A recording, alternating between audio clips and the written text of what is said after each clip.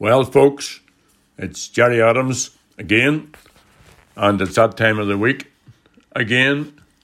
And in this podcast, I want to deal with the issue of sectarianism. So, Bannachtí Díobse, go leor, agus Tasula Gomsa, go bhfuil sibse, go mai.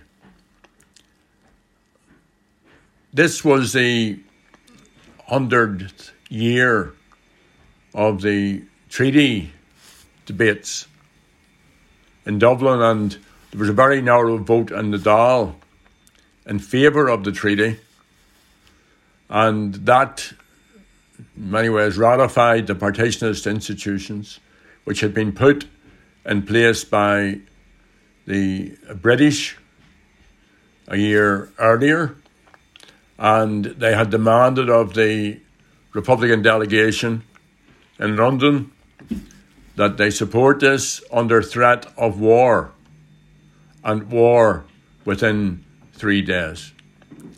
And that vote led directly to the awful civil war, to the years of violence, and to a fractured society across the island, and indeed in both the new states on the island.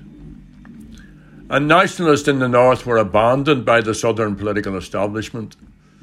Recent comments by Joe Brolly and Bernadette McColleskey, which have given expression to this, have been sharply criticised by apologists for the Dublin establishment. And the evidence of a century of lived experience by nationalists in the 6 counties has been brushed aside as irrelevant, or they have been ignored. Now, the sectarian apartheid state here did not emerge by happen chance in 1921. Sectarianism, deliberately playing off of Northern Unionists against Nationalists as a means of maintaining Unionist and British superiority, was central to the communal, industrial and political divisions that dominated life in Ireland's northeast counties in the 19th century. The Unionist business class and landed aristocracy, along with the British Tory party, were in the vanguard of enforcing this. Citizens across Ireland were and are denied our national rights. Those living in the northern state following partition saw their rights further trampled upon and denied. Whether it was the right to vote, to a home, to a job, to the use of our language and culture, or to the expression of our political aspirations, all of this was banned. A succession of reports produced in the 1960s, 1970s and 1980s revealed the all-pervasive nature of sectarianism and the extent to which inequality and discrimination lay heavy on the nationalist community. Unionists dominated all of the professions. Catholics were 2.5 times more likely to be unemployed or to be working in unskilled employment. In the years since then, and especially following the successful McBride Principles campaign on fair employment in the USA and the impact of the Good Friday Agreement, the pattern has begun to shift. In 2017, a Labour Force survey report concluded that employment rates among Catholics and Protestants in Northern Ireland are now level, with both communities evenly matched in most types of jobs. The report also said that 18% of Protestants were in professional jobs and 19% of Catholics.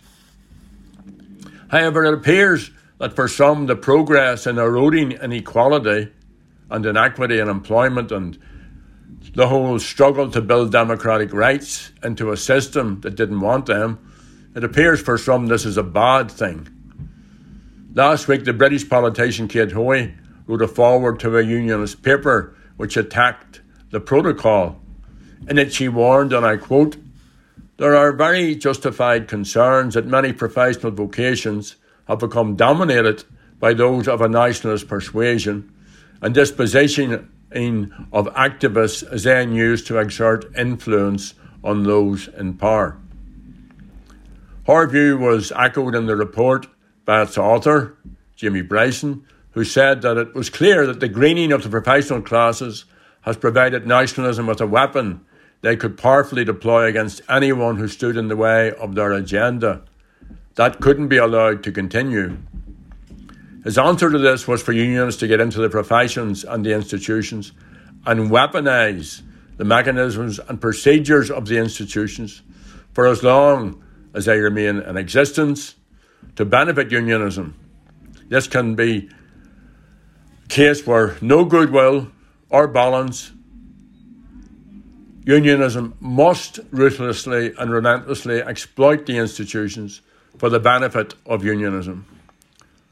Now, if a politician anywhere said there are too many Jewish people, or too many black people, or too many Asians or Indian people within the media, or active as lawyers, or working as professionals, and that this was a result of deliberate positioning of activists to exert influence, there would be justifiable outrage.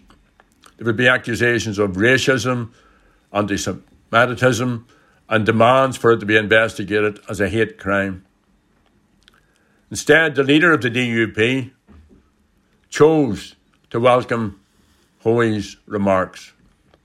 At the same time, Jeffrey Donaldson echoed the threat a few days earlier by the Deputy First Minister Paul Gavin that their party, the DUP, will collapse the political institutions if the British government doesn't scrap the protocol agreement they made with the European Union.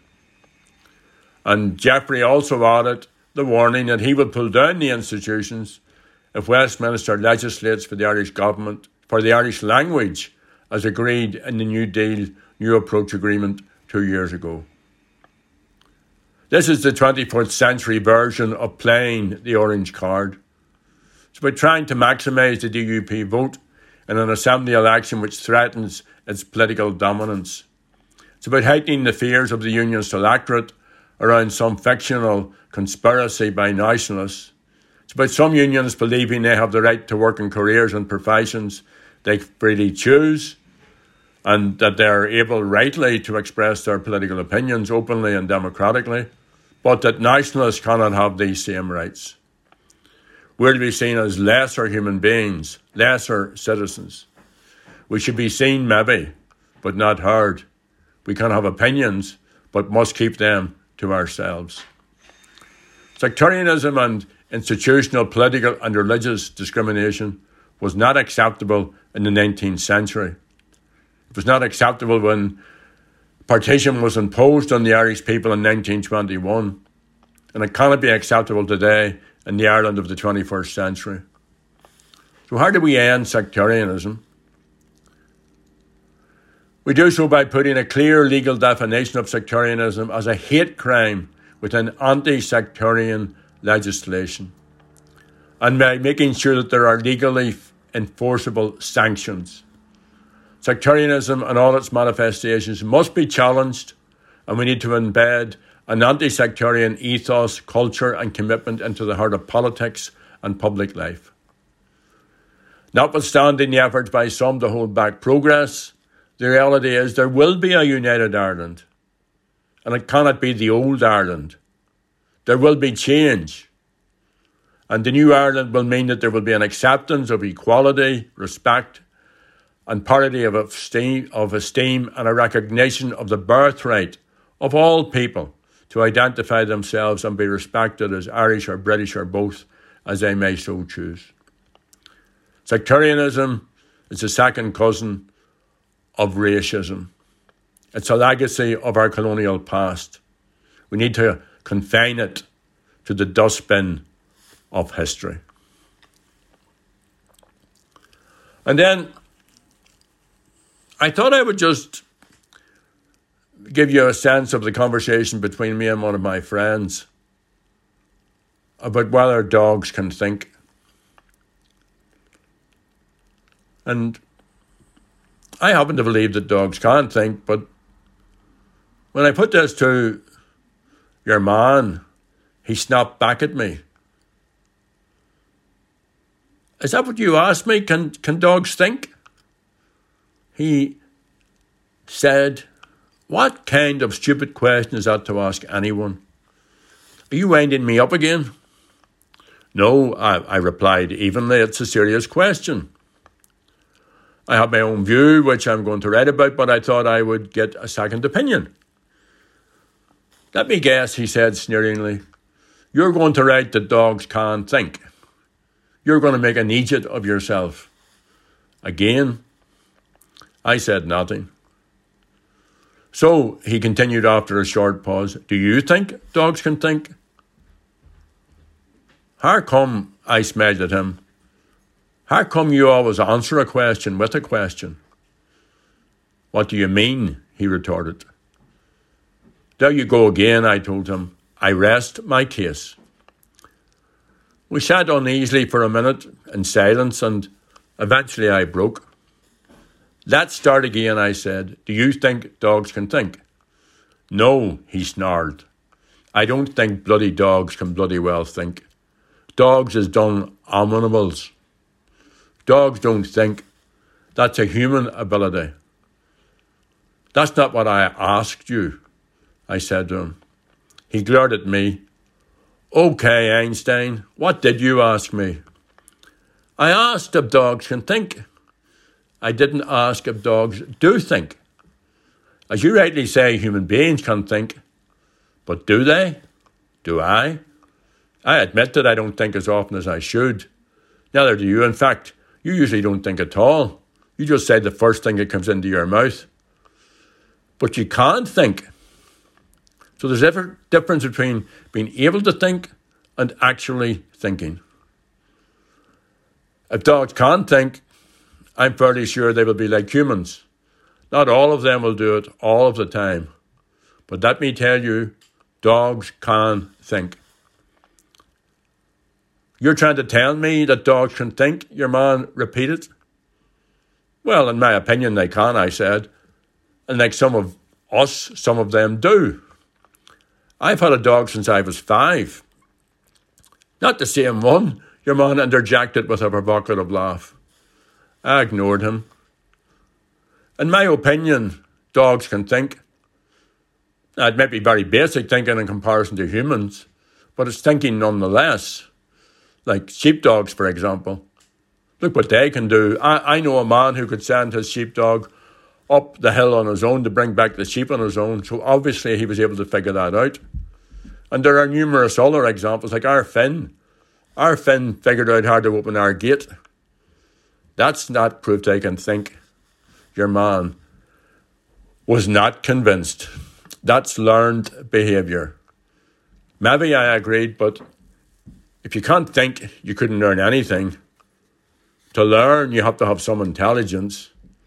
Some dogs are very intelligent. You're nuts, he said. And I'll conclude this next week. And to see us out this week, I thought appropriately, Paddy Page's version of How Much Is That Doggy in the Window will set us up for a nice Sunday and a nice new week. Gnyuri and ta Libsha Gulyar.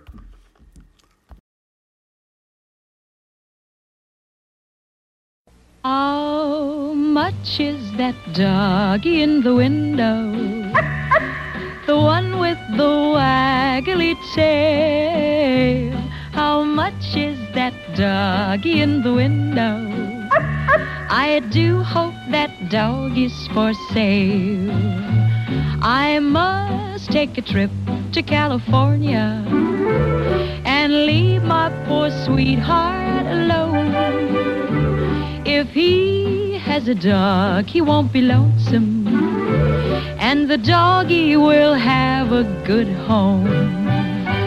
How much is that doggy in the window? The one with the waggly tail. How much is that doggy in the window? I do hope that dog is for sale. I read in the papers there are robbers with flashlights that shine in the dark. If he has a doggy to protect him, he'll scare them away with one bar. I don't want a bunny or a kitty. I don't want a parrot that talks. I don't want a bowl of little fishies.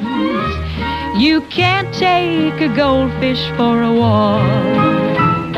How much is that doggy in the window? The one with the waggly tail. How much is that doggy in the window?